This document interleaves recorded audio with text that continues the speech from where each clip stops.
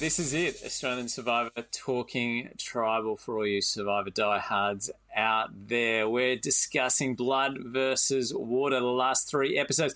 If you haven't watched them, make sure you check out 10 Play because there's spoilers everywhere and we're going to be talking about exactly what happened over the last few episodes. So make sure you've caught up so you know exactly what's going on. Joining us this week, as always, our panel of experts, World Survivor expert, podcaster extraordinaire, Shannon is with us. Of course, the king of Bankstown himself, George, from last year's season, and our reigning sole survivor, Queen Hayley. Guys, what a week we had. Loved ones ripped apart, other loved ones reunited. A bit of a surprise with Sandra, of course.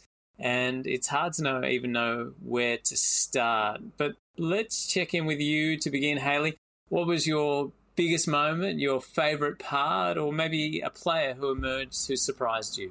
It has been such a big week of Survivor. I said at the start of this Talking Tribal season that you were going to need your tissues, and I was not wrong. It was devastating this week. 2 loved ones voting out their loved ones. It was very sad to watch. I understand the reasoning for why they did it, but it didn't make it any easier for those players. So those 2 moments had to be the biggest for the week. Losing Queen Sandra, such an epic moment. And when she looked to Nina and she knew, like a mother knows their daughter, when she could tell it was her time that was up, it broke my heart. So that was the moment of the week for me.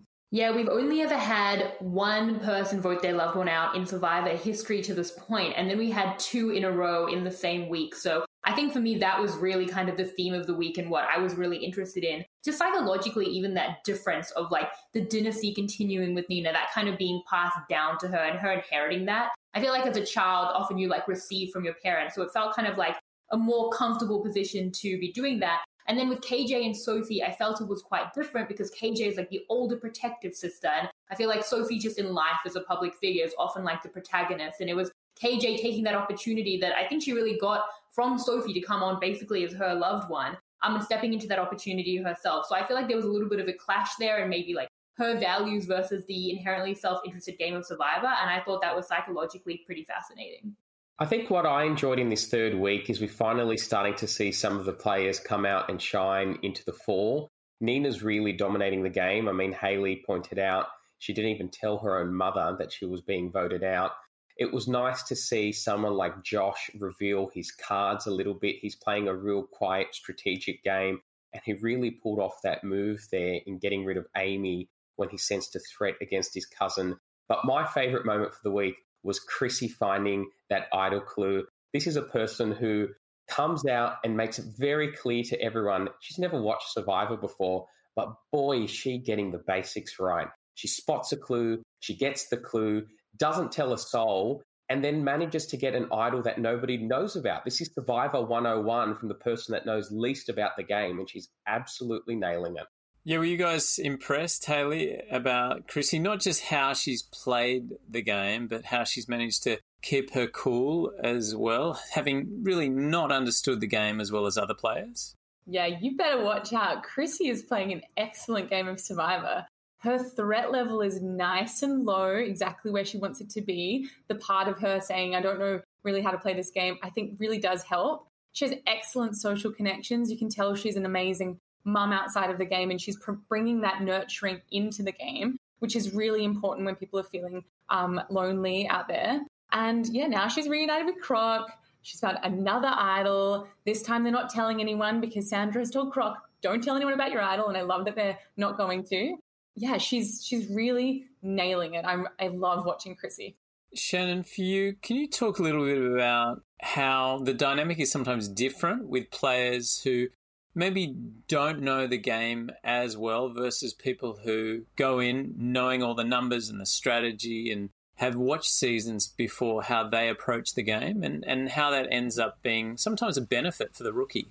Yeah, I think it can go either way, just like Survivor. Basically, just use whatever skill set you have to your advantage. So often we do see superfans kind of get in their own head because it means so much to them, and the pressure of that means that they'll kind of flame out. And there are a few historic examples of that across the global franchise where it's kind of freeing to be someone who kind of doesn't know, the bar is set low, they can play just the game that they want to play. But then, of course, we saw with the people on the panel right here, George and Haley had that fandom, they had that knowledge, they knew how to split a vote. And maybe some people in their cast didn't have that knowledge, and they kind of brought that experience that you would think could kind of match it to that. So I think it's either way. If you're not a fan and you go on, I guess you're not watching this, but, use that freedom to your advantage. And if you are a fan, try and stay out of your own head and use your knowledge to your advantage. So it really just depends how you use it. I think the real point of difference for Chrissy is she might not have the experience and the background in the game of Survivor, but she's really good at implementing everything that she needs to do to get done. Like Haley said, she's got phenomenal relationships with everybody on her tribe, but a lot of fans come on Survivor and they just don't have the capacity to implement. It's all well and good to know what to do, but to be able to do it is something very, very different. And we've got a few fans already on that water tribe. We know that Jesse's a super fan, but he's taking instructions. He's not finding clues. But with Chrissy, it's the polar opposite. She's doing everything you need to do out there and more. She's absolutely dominating it. My only concern for her moving forward is whether the conditions are starting to take a toll on her and whether that will impact the middle part of the game for her.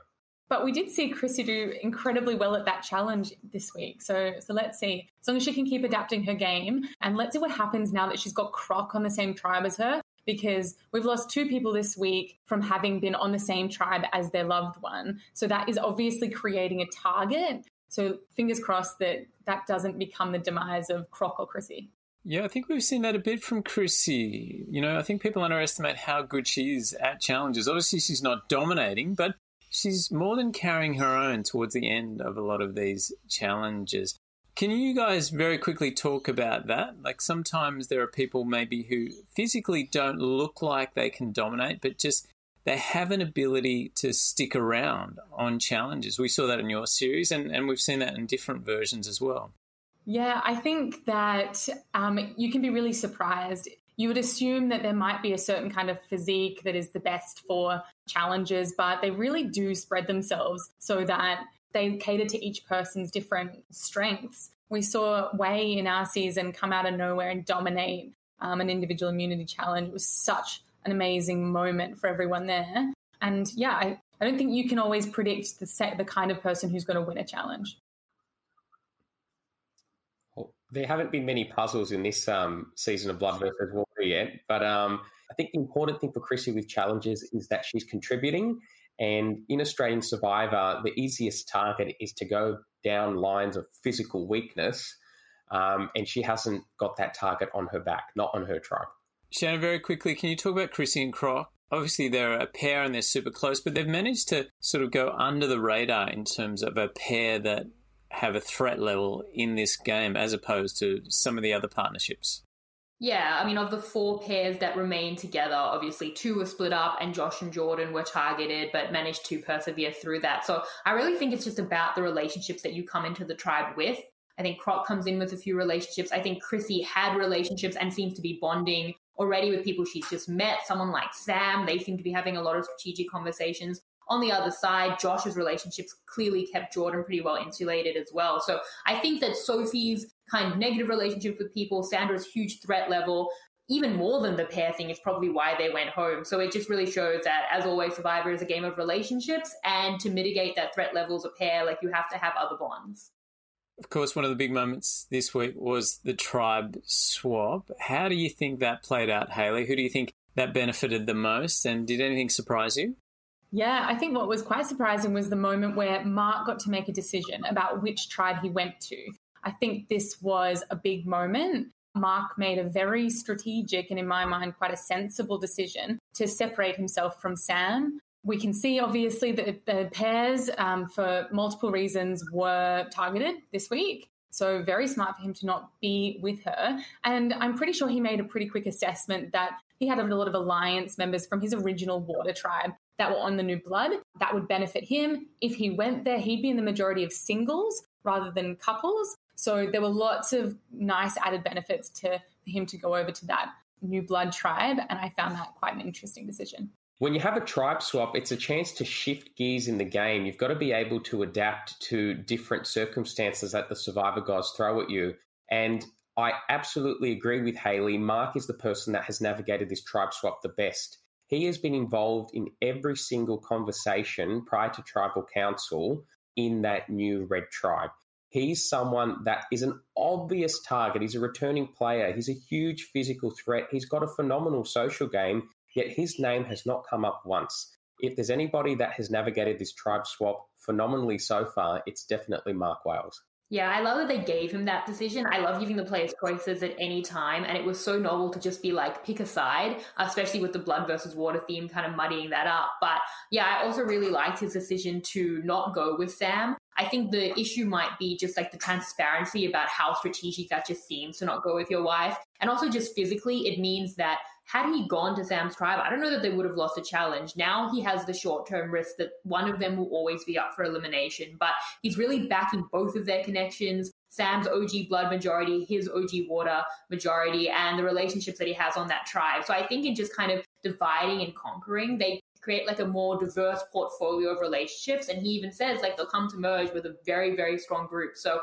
I think maybe short-term risk, but for long-term rewards. And I really back that decision. All right, so let's just check in with that red tribe there.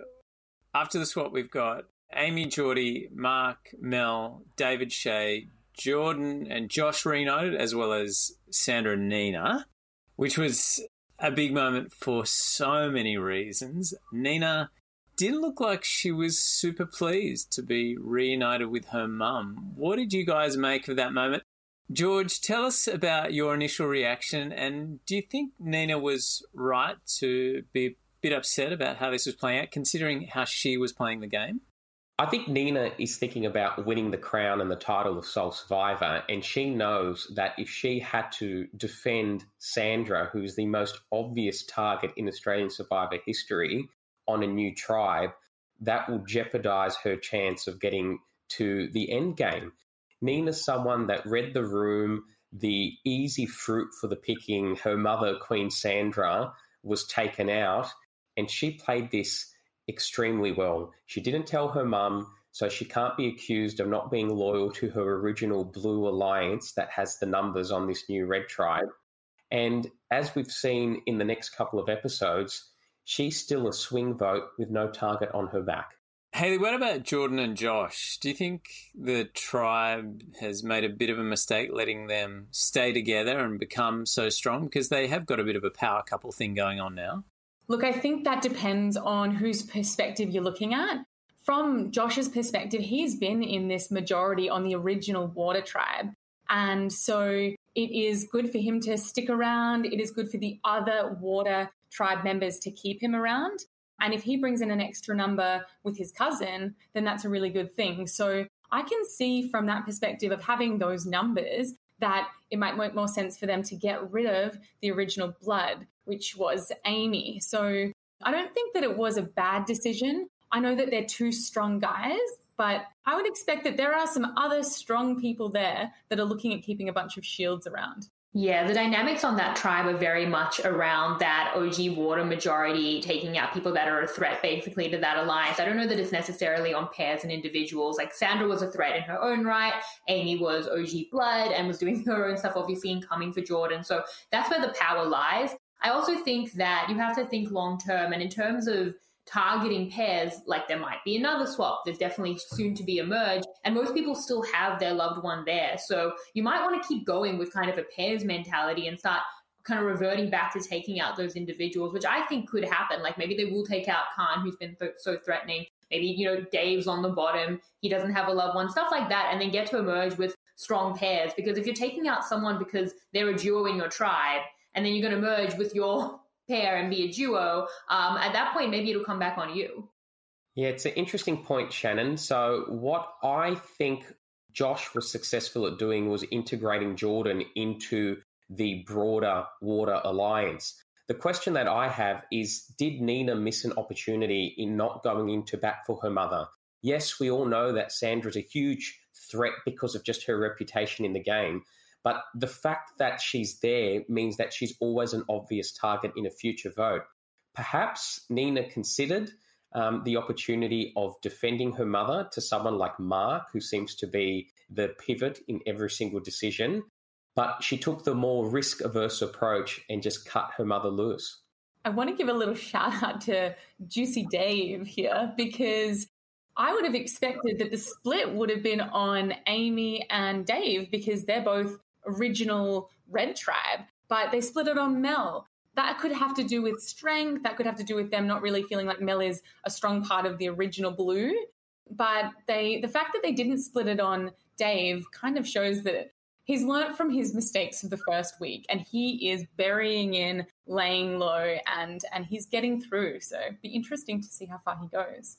I do think that might be strength-based, and I also think that we see a little bit of an all-men thing happening. Geordie credits that when Sandra goes, it's an all-blue thing, and it's also an all-guys thing. And we see Mark, Geordie, Josh, and Jordan chatting and kind of consolidating something as well. So I think that Geordie is really following Sandra's advice, ironically, in taking her out, but in general, just in doing what works for him. He knows that he's an OG Water. He knows that he is a man. And I think it's keeping around numbers that kind of fit into that profile and that he can work with in those kind of demographic groups. I think this tribal council was a real wake-up call for Mel. I mean, imagine being told to vote one way and she voted successfully for Amy, and then having the shock of your life realising that you're the backup. There's a time and a place for hiding in the shadows and being under the radar, but you can play under the radar very passively, like Mel seems to be doing, or you could do it deliberately to disguise your threat level, like Mark and Sandra have been doing for this entire game. I hope Mel realises that it's time to come out, show a bit of endeavour, and try and move the numbers against her, because if she's going to be a perennial backup, eventually she's going to go. Shannon, you make an interesting point that I haven't actually thought of yet. We have lost 8 players so far. That is an interesting thought about, are the men really trying to stick together? Did they watch last season and see that we had George as the alpha male left at the end, and they want to make sure that they've got a lot of guys at the back end of this game? Let's see what happens there. Lots of women leaving the game.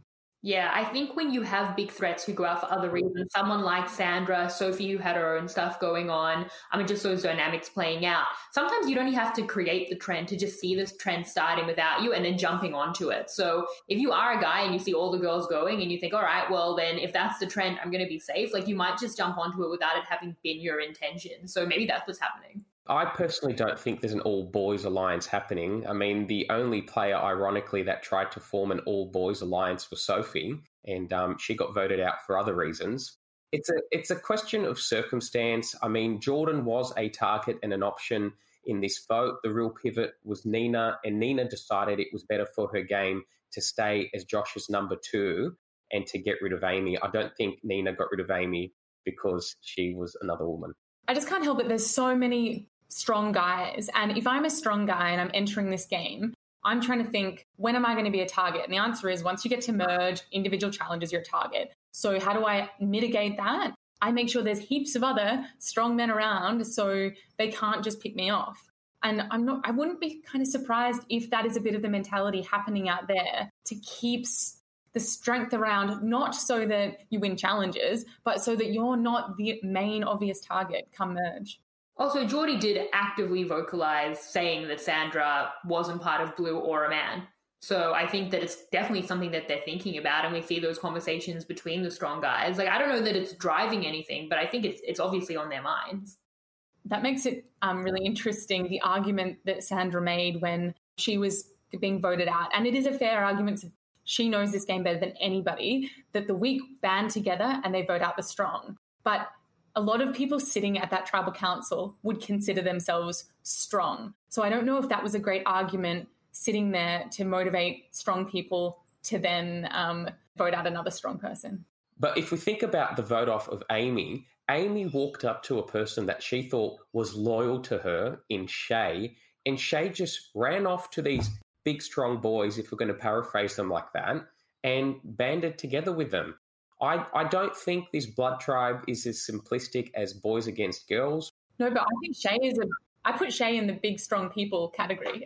She's very impressive physically. And then this is where you needed a King George to make the week dominate from the outset. But the real downfall for Amy was when she walked up and told her plan to Shay. I mean, Amy thought Shay was loyal to her, and Shay just ran off to the boys, and the vote turned against Amy.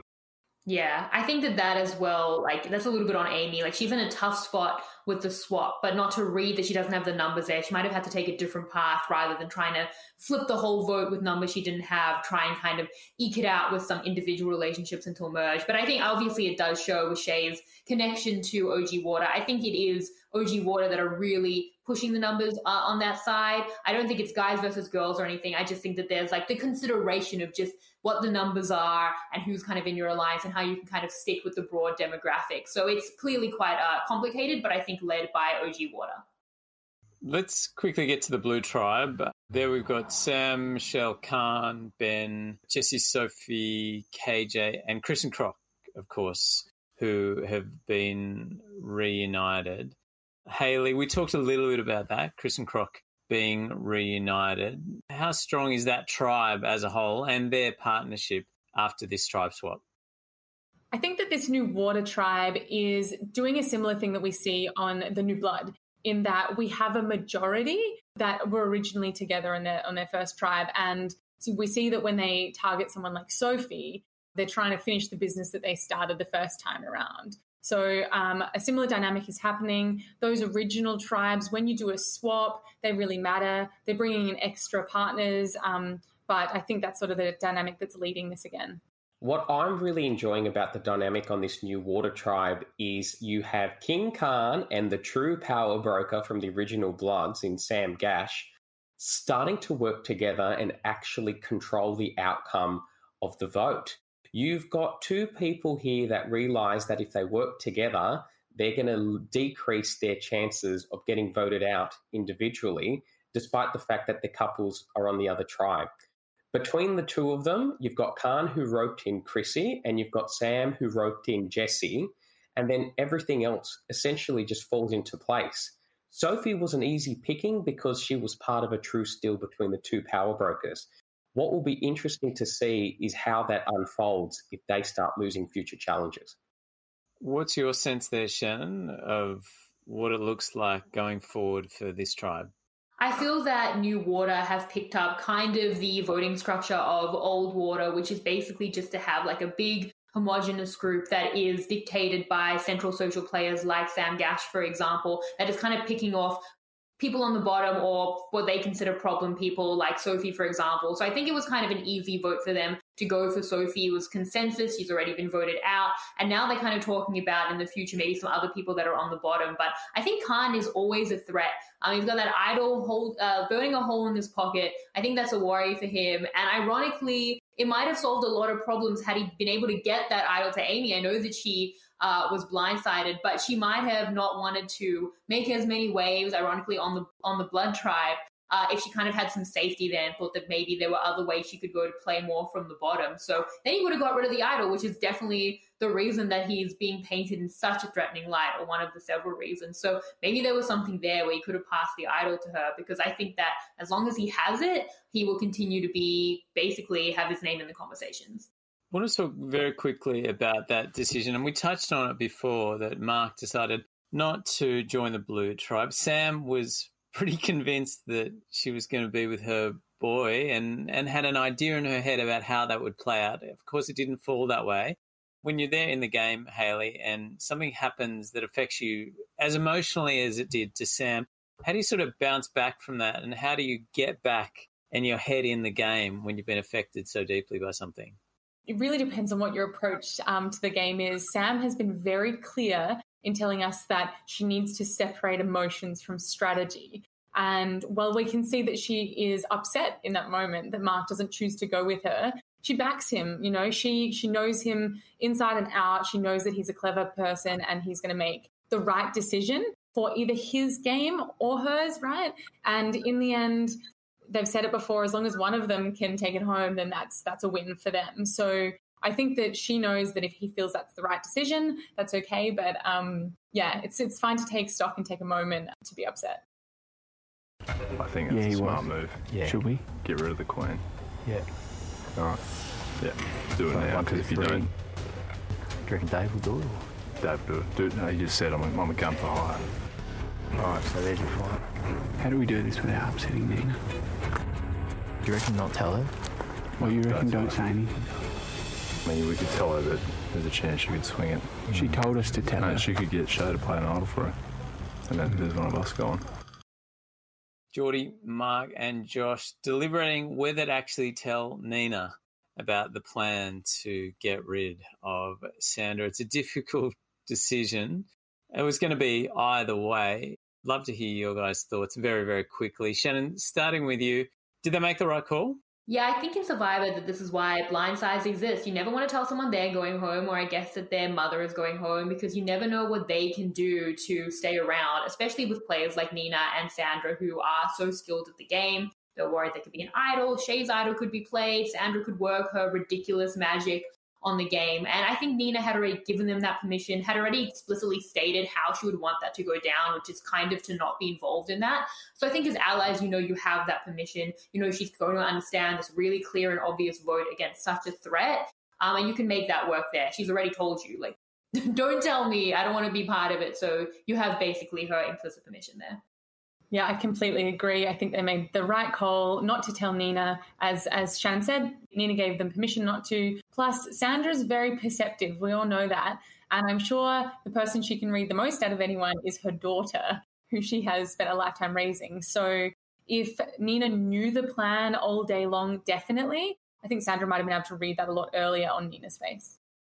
I mean, Nina was suspicious at one point that something was up. George, do you think Nina had much of a choice there, prioritising her alliance over her connection with her mum? I think Nina had a very obvious choice there, and she made an active choice. She decided to favour her longer-term prospects in the game by taking the easier route, which was not telling her mother that she was getting the votes at that tribal council and not doing anything to try and save her.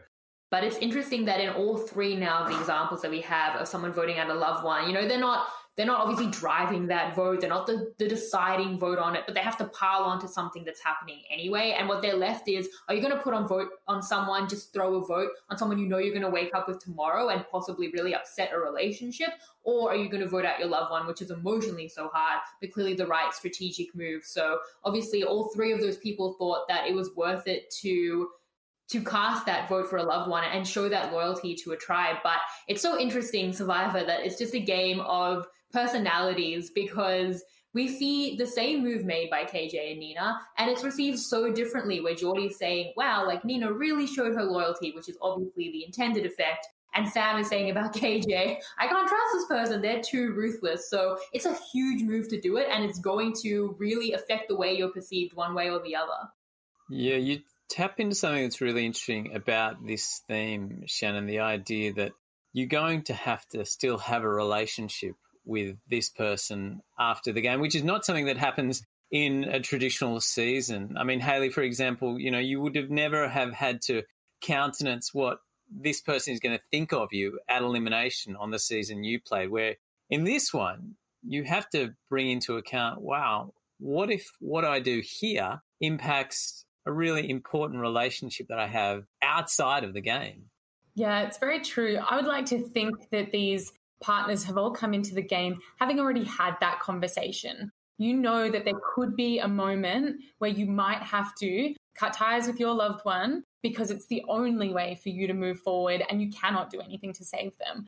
I do think that loved ones will understand that is what they had to do. And as Shannon said, these loved ones aren't driving the vote. They're not pushing the votes towards their partner. They just can't do anything to stop it. So they don't want to be sitting in tribe the next morning, having written someone's name down who will still be in tribe, because that's really a dangerous thing to have to navigate. Look, if it was my loved one, it would be so tough, but I would understand if they had to cut me. See, I don't quite agree. There's always an option. And then having lived through defending Wei at all costs and to the detriment of my game, and defending and saving Kara at all costs to the detriment of my game and personal relationships, that's a choice you have to make. The real question is, how does it get interpreted by the players that are left in the game? On Brains versus Brawn, it got interpreted very poorly by players that couldn't understand crude Survivor mechanics. And I tell myself, I don't think this cast would interpret it, say, in that way, particularly on the Water Tribe. So by KJ voting out Sophie, Sam recognises that KJ is actually ruthless. She's deliberately hiding under the radar and is a potential threat. It elevated KJ's threat level. But on the Blood Tribe, it was just the fait accompli for Nina to do. She had to vote out her mother, but that's an active choice that Nina did. And if anything, that was Sandra's instruction. Do what you need to do for your own game. That was the Queen's parting words. Yeah, I mean, it was sad from a viewer's perspective to see Sandra go, but what was fascinating was her mastery right up until the end. When she gets a sense that, things aren't going to go her way, she manages almost to sway some people with her epic speech at Tribal. Let's have a quick look at that again. I don't think so. People always talk about staying strong and voting out the weakest. It doesn't matter really who you vote out, because that doesn't mean that because that person is gone, now you're gonna win everything, because that is not how Survivor works. And if you think that, you better open your eyes. There's never been a tribe that dominates. Wake up. Mark, you know how it is. You're strong, you're happy now, you're gonna have rewards. But all these alpha males that win all these challenges at first, by the time it's every man for himself, just remember that the weak will always outnumber the strong, and they will come after you one after the other. The first time you don't win that individual immunity, you will be going home. And that's why you need people that have your back.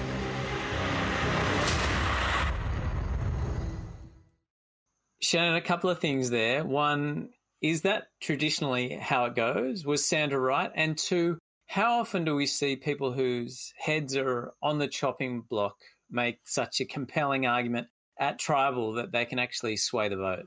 I think Sandra's broad point about putting relationships with physicality was very apt. I mean, you're going to get to emerge pretty soon. If they're voting her out at all on Challenge Trench, which was mentioned, it kind of doesn't make as much sense because you're already through to a swap and you're hoping to get to emerge soon. I think the problem with what Sandra was saying was that she was saying kind of keep around your connections, because by the point that you are a threat later in the game, you're kind of going to need shields, which she could be, and you're going to need relationships to insulate you. The problem with that is that Sandra had to play this time quite an aggressive game. She cut through that OG Blood Tribe. She voted against most of the people on it in some way, against their factions. She ended up on a swap with no one that she'd been connected to the whole time. So you can talk about, keeping relationships around, but she getting into a bad swap there and having to play so aggressively earlier on because she's such a huge threat, didn't really even have those relationships to have it as kind of an argument over physicality. So the second I saw that swap for Sandra, I thought this is probably done for her. It was a really unfortunate group. That threat level was very, very clear. And I don't know that there's really much more that she could have done. Yeah, I found it an interesting argument. Sandra is not wrong. She knows this game very well. The weak almost always do band together to get rid of the strong. But I don't know if that was the right argument for that crowd, because if I'm Mark or Jordan or Josh or Geordie, or maybe even Shay, I could probably consider myself strong. And so if she's telling me that the weak, and she would be in that weak category, are going to band together and take me out, then I probably want to get rid of as many weak as I can. And I'm sure that she would be someone who's amazing at corralling all of the weak together. So I don't know if that was the right argument for that moment. It didn't change their mind. Also, as Shannon says, there's very little that could be said at that point to change their minds. Sometimes you just dealt a bad deck of cards, and I think Sandra knew that the writing was against the wall. I mean, there were really not many options that Sandra could have taken after that immunity challenge and in that tribal scramble to save her own bacon. She wants Nina to have a legacy in the game. She essentially gave Nina free rein to do what was best for her game, and Nina decided to take out her mother. We were in a position where the Queen went out with dignity. She went out with grace. And do you know what? The Queen's legacy will live on. Long live the Queen. George, do you think she knew she was toast when she wanted her daughter to look into her eyes and she was like, don't look at me, look at JLP? Do you think that's the moment she knew it was over? That she 100% knew it was over. The most difficult thing people struggle with at Tribal Council is eye contact. I remember on that vote when Wei was the casting vote to vote for me, the episode when Kara saved me, she couldn't look at me when she was walking back from the voting booth. And that's when you know that the nail was about to get driven into the dead corpse that you are just sitting there. So Sandra knew it was coming. She's highly perceptive, as we've discussed before. But what really impressed me was how she thought about her legacy. How do you want to be remembered in your final dying days? She went out there and she spoke about what's important to herself, what's important to the game of Survivor, and she went out as she came in, a legend. Yeah, and I love on her way out, she was really speaking to the whole tribe and really felt like she was giving them advice and encouragement. No bad blood, just like, here's some tips, good luck, and I really hope one of you take it. It felt really kind, a really wonderful way to go out. Another moment this week, of course, we saw someone have to vote or choosing to vote their loved one's name out was with KJ and Sophie. It felt in many ways a bit harder emotionally, this one, for KJ than it was for Nina. What was your take on that, Hayley? I think that this dynamic made it a little bit harder because Nina is Sandra's daughter. Sandra has played 4 times before, and it's okay to kind of take that space and say, I'm here to play my game. Whereas KJ is the older sister of Sophie. And as an older sister, that's really tough. Like, I just want to protect my younger sister all the time. So to then vote out a younger sister, because of that dynamic, that makes it a lot more difficult. So if you had been voted out before, I don't think KJ felt like she could do anything to save her. But yeah, I think that age difference makes it really emotional.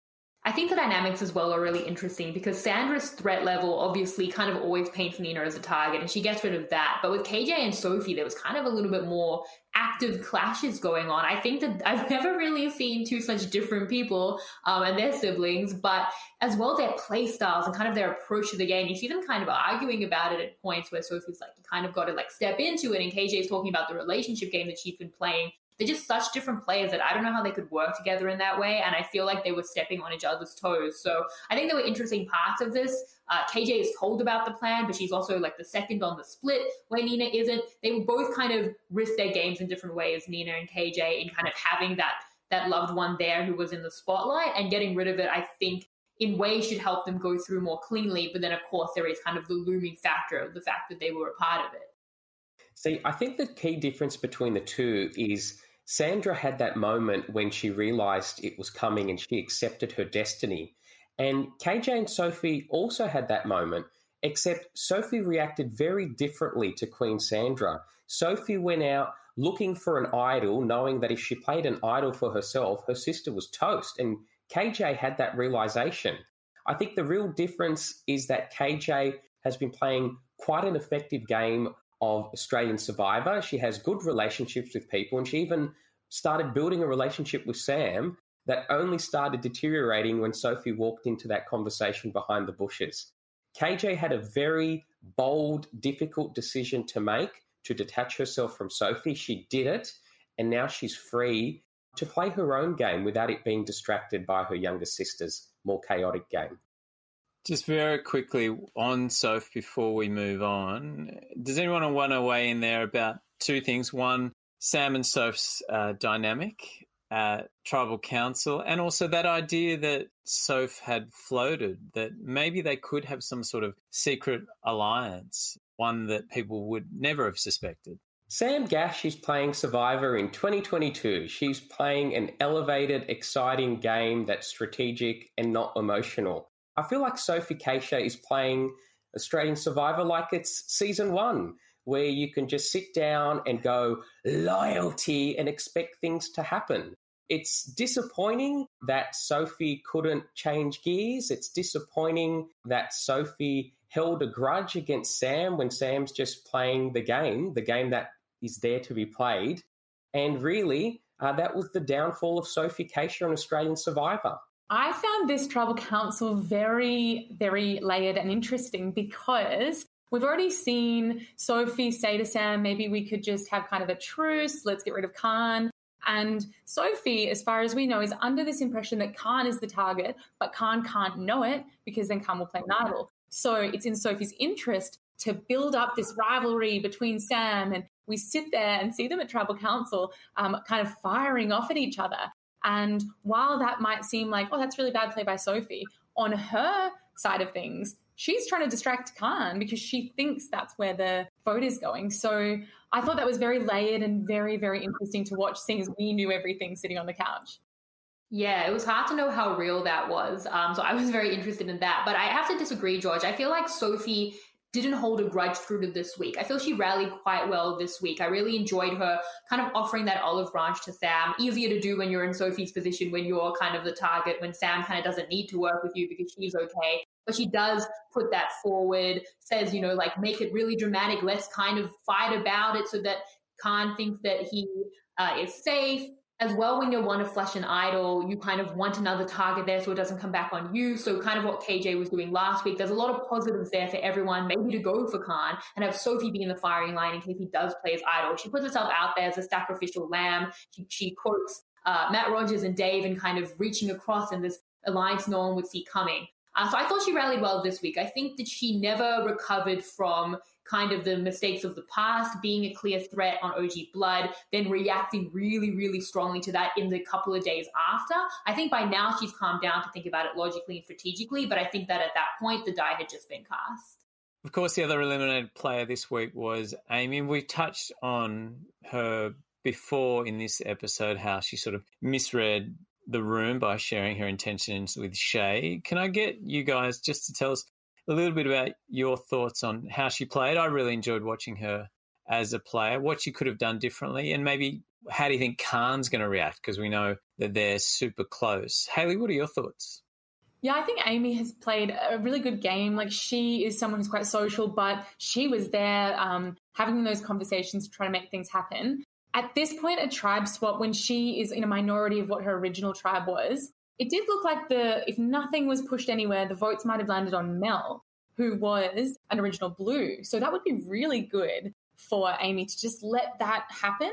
I think just going for Josh or Jordan was probably obviously the mistake, because she originally did have that relationship with Jordan. And when you're in a minority now, you just need to hold on to any of those relationships you have. But it was a tough road from the position she was put in. I think the problem that Amy had wasn't necessarily the fact that she wanted to come out and play the game and take out a threat in the power couple of Jordan and Josh. Amy's real problem were Juicy Dave and Geordie, who were essentially just going along with the majority. Amy didn't have the numbers to pull off what was a very smart and strategic move, but I think she moved just one step too quickly. Like you said, Hayley, she could have just pulled off the nozzle just for one more tribal council, and in the event that Blood lost again, after Mel had been voted off, then she could have tried and been more aggressive to split up Jordan and Josh.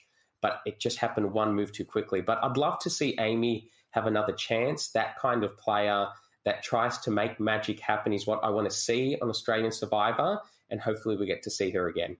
See, where I think she went wrong, now that we're all kind of just going around the horn saying where we think she went wrong, but I understand wanting to take the game into your own hands. She got put on a really bad swap, and even if Mel, who was an OG Water, goes home, basically just sitting there hoping they don't pick you off with no control over that and just waiting kind of for your day.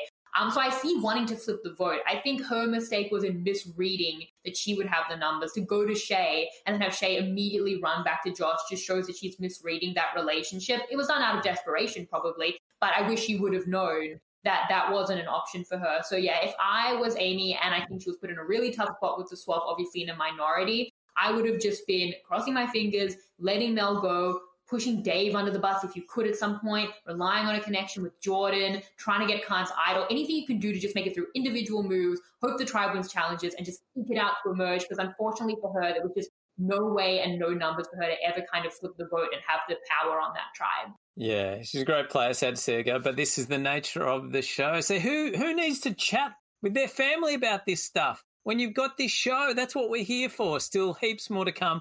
when George gets to catch up with the Queen herself, a one-on-one with Sandra, which will be very, very exciting. And also, we explore the world of Survivor with Shannon as we talk about Sandra's curse.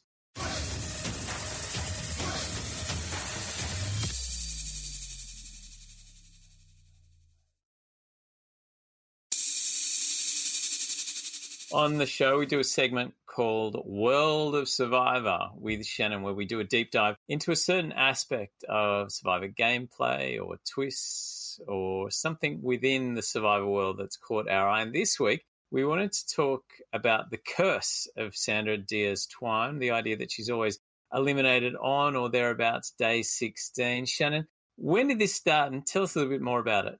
Yeah, so obviously when she gets eliminated, it's day 16. 2 times she was never eliminated, and she made it to day 39 and she won. But she's played 4 times before this, won the first 2 times. The 3rd time was after a second swap in Game Changers. She was taken out of that swap. And the 4th time was after a swap in Winners at War, where she was taken off 1 vote and an idol play from Denise. So it's definitely a weird statistical anomaly and coincidence that it's always day 16, but I do think that for me, what really creates that and where the meaning is in that it's always the first tribal council after a swap. And I just think that other players on another camp watch her walk in every time and think, how is she still here? How is she not gone already? She's such a threat. It's probably building on these other tribes. And she's not there to kind of shield herself with her usual charisma and social game because she's not on that beach. Then they swap, and if they have the numbers or a trinket in an idol, they've just been thinking about it for 16 days and they have to take their shot. So that's why I just really feel that swaps in particular are a really, really tricky time for Sandra. Yeah, and we sort of saw that play out this time around as well. Exactly. Of course. Talk to us about the second time she won. Obviously, she goes on to Heroes versus Villains as a returning champion, and she must have a big target on her back. How does she manage to weave her way through all the way to the end? Yeah, Sandra wasn't as big a threat as you would have thought on Heroes vs. Villains, being one of only 4 winners back in the game, but she also had the longest layoff of anyone playing in that season. She played season 7. There were 4 players who played in All-Stars in season 8, and then there was a bit of a longer gap. And also that cast was just so stacked with legends that there were so many threats. And Sandra was seen, I think, as a bit of an underrated winner. People didn't remember kind of what she could bring to the game. But I think that once she won that second time, and that was so historic and so legendary and so rare that for so long she was the only 2-time winner. I think that at that point she had nowhere to hide. And you've seen that as she's come out since then in her 3 outings since, including this, she's played a much more aggressive game. She can't rest as much as being underestimated, of course, because no one does as much anymore since she became the queen, since she literally donned the tiara. So she has to come out and play really strong out in front, which I think she did in this season as well. And at a point, it will catch up to her because that threat level is just, it's impossible to get away from. Can you put her in context? I mean, we talk about her as the queen, but can you put her gameplay in context compared to some of the other great champions we've seen in Survivor? What is it about her that she does so well and so different to other players, perhaps? Yeah, I've long said in my analysis of Survivor that I think awareness might be the most important skill. And I truly think, especially after watching this season, just how good she's been in those first couple of weeks, that I don't know that anyone matches her awareness. So I think in that just like specific superpower, it is like a sixth sense to her. It really is just the ability to adapt, to kind of feed off the environment around her that makes her so good. And there are some other legends who maybe are just kind of more of an immovable object. Someone like a Boston Rob is going to come out and play the way that they want to play, bend people to that will, but she will adapt to her situation. And that's why I think it did become a more aggressive game since she became more of a threat since that second win. So I still think, wow, well, you know, what an incredible season from her. It was such a joy to have her. She made some epic moves happen. But I just think that her swap tribes need to start winning a lot because it's really just that swap that's such a tricky spot for her. Yeah, it was great nonetheless to see her on her own shores for a change for any Survivor fan. Hayley, we saw her get eliminated in large part because Geordie masterminded that plan. What did you make of the way he went about that? Yeah, I think Geordie did a really good job at getting everyone together to instigate this vote. I don't think it took a lot of convincing to suggest, why don't we go for Sandra? For someone like Mark or Jordan to be like, that sounds like a good idea. So yeah, I think that he did a good job. It didn't fall back on him as being really threatening for having taken out the Queen because he then was still in the majority at the next tribal council. So, yeah, props to Geordie. George, from your perspective, obviously she's a big target, she's a big threat, but are there any benefits to sort of keeping her around? I mean, we've seen, Croc has learnt from her, Chrissy has learnt from her. I think Mel there was learning from her as well. Or is it just too risky to have her around? See, I don't want to sound like Russell Hantz here, but you keep Sandra around because do you know what? She's not going to win. She is somebody that if she was at the individual stage of the game, she would have a target on her back. She had a target on her back yesterday, today, tomorrow, the day after. She's someone that you could pitch their name at any time and then the majority will easily agree to vote her off, like Geordie did this time. I mean, seeing Sandra get voted off was like seeing Australia beat American Samoa 31-0 in World Cup qualifying. You know it was going to happen. We didn't want it to happen. She was essentially the underdog on this season of Australian Survivor, and it did. What I would have been impressed by is seeing Jordan weaponize Sandra, take her under his fold, which is what would have been something innovative, and then chop her head off at a later date, and then swing the Queen's head around and say, I got this, put it in my tool chest at a final tribal council. But he did it. She's gone. And the game's going to move on without her. Sandra's gone, but Nina is still in the game. This is our first Blood versus Water season, but around the world, have we seen someone with this level of agency stay and play without their loved one? Or is this sort of the first time, Shannon, as you go into your deep reservoir of knowledge on Survivor? I think the example that comes to mind for me is Sierra voting out her mom in Laura Moret. Until this week, she was the only one to have voted out her mom, which was such a headline making thing in Survivor, such a game-changing move. I think Sierra kind of takes that legacy from Laura Moret, not that it equals Sandra's, but Sierra's going to go on to play, 3 times in only a handful of seasons. He goes on to kind of define really a certain section of Survivor through that really big move. But I think that Sierra voted Laura onto Redemption Island. Laura had already come back from Redemption Island. She had huge capacity to come back. You're going to see her on a jury tomorrow, even if she doesn't come back from Redemption Island. But Nina votes Sandra out of the game. She's saying goodbye for a month, or adios, should I say. And I think that was a really, really difficult but strong move. You really have to just let go at that point. Trust yourself individually. You don't know how the game's going to play out because there's way too long left. You have to trust in your skills and relationships. So I think to really step out of that, I'm really interested to see in what Nina can do.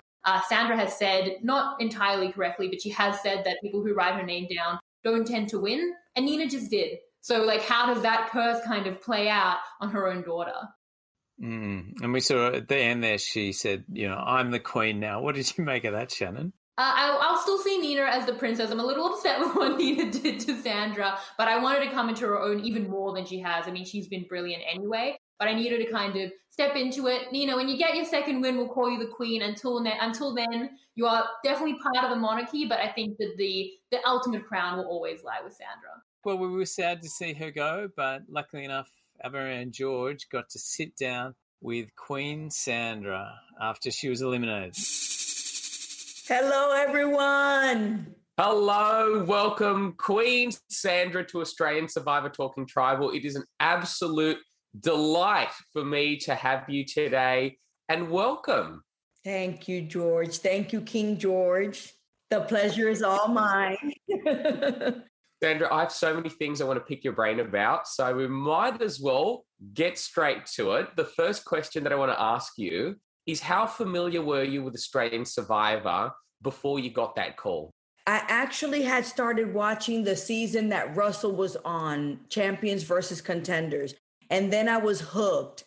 But then I went back when they called me to rewatch everything because I knew there would be 1 or 2 people also returning to the game, but I didn't know who. So I wanted to try to memorize what specific things certain players did, and then try to figure it out, read spoilers as to who may be out there, because I thought it was going to be Benji. So then I always go back and listen to the podcast too, and listen to the interviews about things that they've done but didn't get put on TV, just so you could really be prepared for these players, But I had watched all the seasons.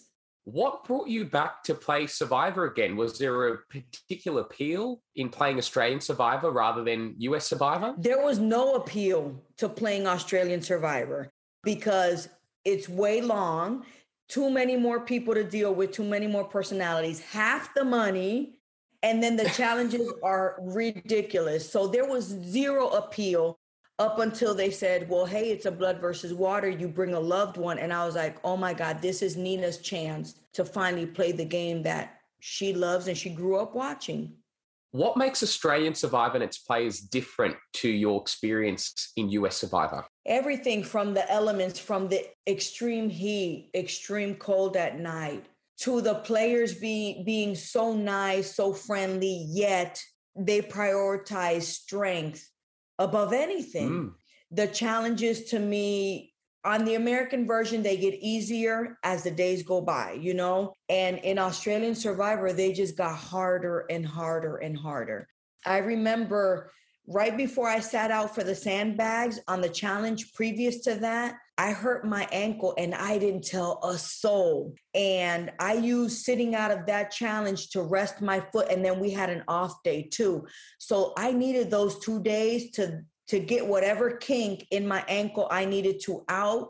And I was walking very slow, but I never gave it away that I was in a little bit of pain. I've never broken a bone in my body, but I knew that I just couldn't force anything on my ankle. And it was just the 2 days that I needed to rest up and then start going again. I'm already awful at the challenges. Imagine me limping around, but I didn't tell anyone. I didn't tell the doctors. I didn't tell nobody nothing. I was like, I'm going to stay because I need to beat the day 16 curse.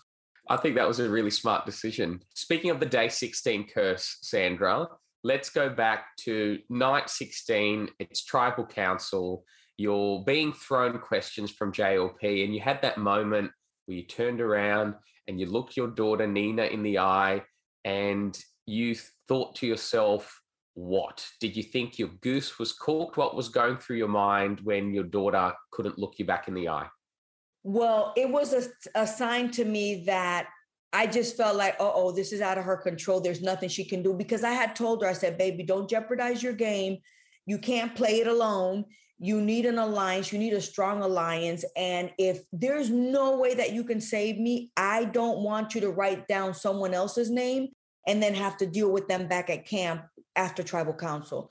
I said, if there's absolutely not, like, if you ain't got no idol you can give me to save me, then so be it. So I wasn't upset with her. And, you know, Jordy kept saying, stick to the plan, guys, because I was giving it to him. Like, we were out there for over 2 hours. I was like, Jordan, you know that me and you have been tight. You know, I'm telling Josh, like, yo, me and your cousin, we were good. Matt, me and Sam were good. We were solid. I didn't say anything about Amy or Dave because they were already on the outs with me. Mel, I was like, Mel, me and Michelle, we were like this, you know what I'm saying? Like, trying to say, please, guys, give me the opportunity for you to get to know me, because once the tribe swap happened, we went into the challenge. The next day was immunity, and then it was tribal council. So I didn't have 15 days with them like I had with my other tribe, where little by little, I got to know everyone. And I felt like, okay, I got my foot in the door, because that's what I need. I need my foot in the door.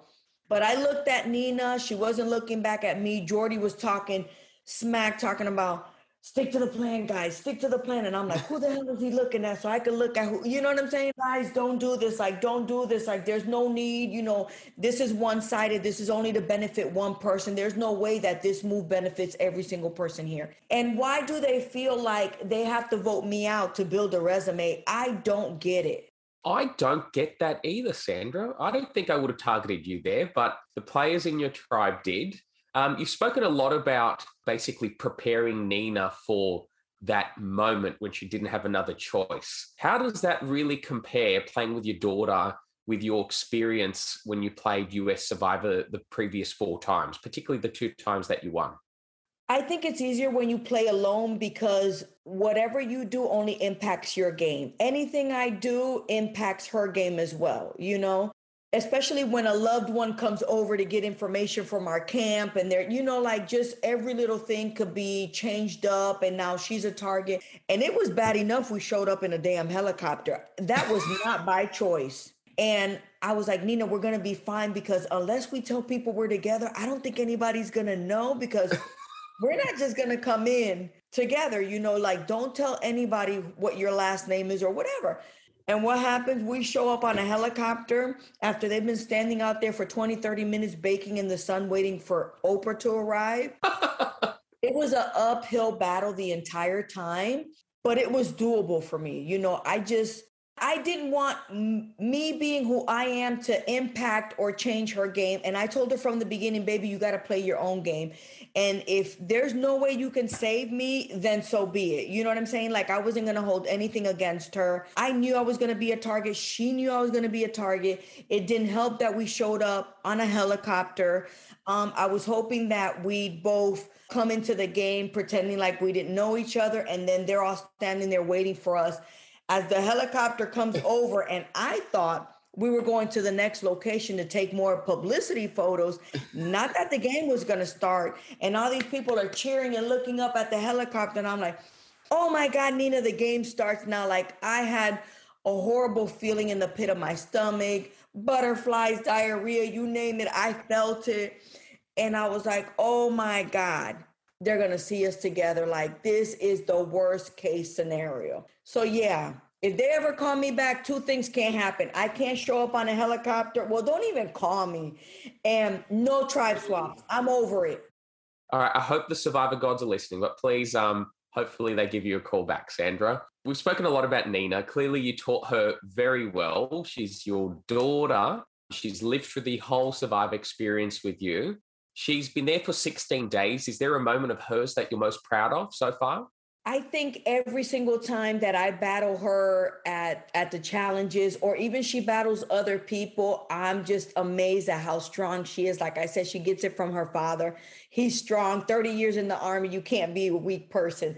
But she amazes me every single time. And I think she read the room correctly at Tribal Council. She definitely read the room. You know, she found out last minute that it was going to be me. I was off doing an interview, so I came back, and there was only minutes before we went to Tribal. There was nothing that I could have possibly done because there's nothing I won't attempt to do to save my own neck. But it just wasn't in the cards for me. But every single time, you know, and just remember, you were out there, you know that, yeah, they show, like, I was reading where the fans were like, Sandra loses every time she goes up against Nina. Why don't they just put her on the sit-out bench and not have her participate? Well, guess what? Everybody participates, if not once, sometimes twice, you know, but they just pick the best ones out, you know, to put on TV. But I'm proud of her. I really am. And that's not all me. She has her own brain, you know. You know, when she was a kid, she was a sponge. She was absorbing everything. And we love watching Survivor. Let's think about the rest of this game moving forward. Who do you consider to be the biggest threat? And who do you think the most likely person to win is? I usually don't pick my favorites or the threats until merge, you know, and there's only 6 people out so far. You know, it's 24 people you start off with. I can only speak on the people on the opposite side, you know, like Sam, for instance. She played me good because she wrote my name down at that first tribal. I was going at it with Dave. Look, if you could be a fly on the wall, George, let me tell you, you know, me and Dave hashed it out and we talked about it. And when I finished talking to Dave that night after the next day, I came back and the girls were like, what'd he say? What'd he say? And I'm like, look, I just had a heart-to-heart with him. I don't think he wrote my name down. And Sam was like, oh, you know this and you know that. Da, da, da, da. And now my wheels are spinning again like, oh, he's trying to get the best of me or whatever. But now I know better. I know what she's about. But he was spot on when he said she's a little butterfly that jumps from bed to bed and she's always in everyone's ear. And a lot of the times the returning players are the ones with the most to prove and the ones that know the game the best. So I'm going to speak on the behalf of Sam because she's the one that I ended up playing with. I only spent 24 hours with her husband one night. That was it. We swapped tribes. We did the challenge. We spent the night together, and the next day I was gone. I really didn't spend any time with him. So I don't know him. But as far as who I think is playing an awesome game, I would have to say it's Sam. Yes, it has been quite exciting watching that. A personal favorite of mine was every time you would say an eye for an eye about Juicy Day, and then it was Sam. Moving on from that, let's talk about you, Sandra. You're the Queen of Survivor. What is next for the Queen of Survivor? Retirement. My husband just retired with 30 years in the Army. We got a travel van. We want to see the parks in the United States. We want to drive all the way up to Canada if they'd open the bridge. And, just enjoy life. And that's what I was doing before too. I do my cameos, I do my memos, make my little side money. But other than that, I'm just chilling. I'm relaxing. No more Survivor in my veins. That's it. I'm just chilling, making my silly TikToks. It sounds like you're living a good life there, Sandra. I don't stress, and people that know me will tell you, like, I'm always penny pinching, clipping coupons. I don't, try to live an extravagant life. I'm just the regular person next door. You know what I'm saying? If you give me an opportunity, I'll make you my best friend. And I know a lot of the Australians were turned off by all the queen, stays queen stuff. But I promise you, George, when I'm out there at camp, I'm not sitting there reminding everyone, I'm the queen, I'm the queen. That's just me talking crap for the interviews. And even then, I don't always queen. I'm not like that. If anything, I try to deflect from it. I try to stay away from it. Like, no, guys. Sandra, I'm really interested, as a US player, who do you think the next US player that could play Australian Survivor would be? Oh my God, let me tell you, I went to Hearts of Reality and everyone knew from spoilers that I was on US Survivor, and so many people, from winners to people that made it to the end and didn't win, everybody wants to sign up for Australian Survivor. So if I had to put a list together, I could probably find you about 60 people within an hour that would be interested in playing Survivor. Well, maybe we'll need that list in the future. I want a cut. If we give you a cut, will you come back to our game or? George, I can't. George, you're doing CrossFit now. I need to take my butt and do CrossFit. Like, George, I just can't. It's so hard. I'm 47. I'm not no young buck. You know what I'm saying? Like, it is hard on me. What about the other side of the coin? How do you think Aussie players would go on US Survivor, and who do you think should play? I think anybody that went would do very well, because Australian Survivor is way harder, in my opinion, to where US Survivor would be like taking candy from a baby, like they say, just a walk in the park. You, Haley, Luke, all of you guys could go, David, send them all over there, Moana, anybody, send them all. Lee, who am I missing? Matt, I don't know. Oh, the skier, the little one, with the black hair, what's her name? Lydia, yes. Oh my gosh, she blew me away when she put the weights by her legs and was doing the monkey bars. I was like, I can't even do one rung on a monkey bar. Lydia. Your time in Australia, is there anything that the Queen of Survivor has learned and is taking back to North Carolina? Just that I have a love for Australia. Usually I come out of a season hating a couple of people, or at least one. There's not a person out there that I have any, animosity towards.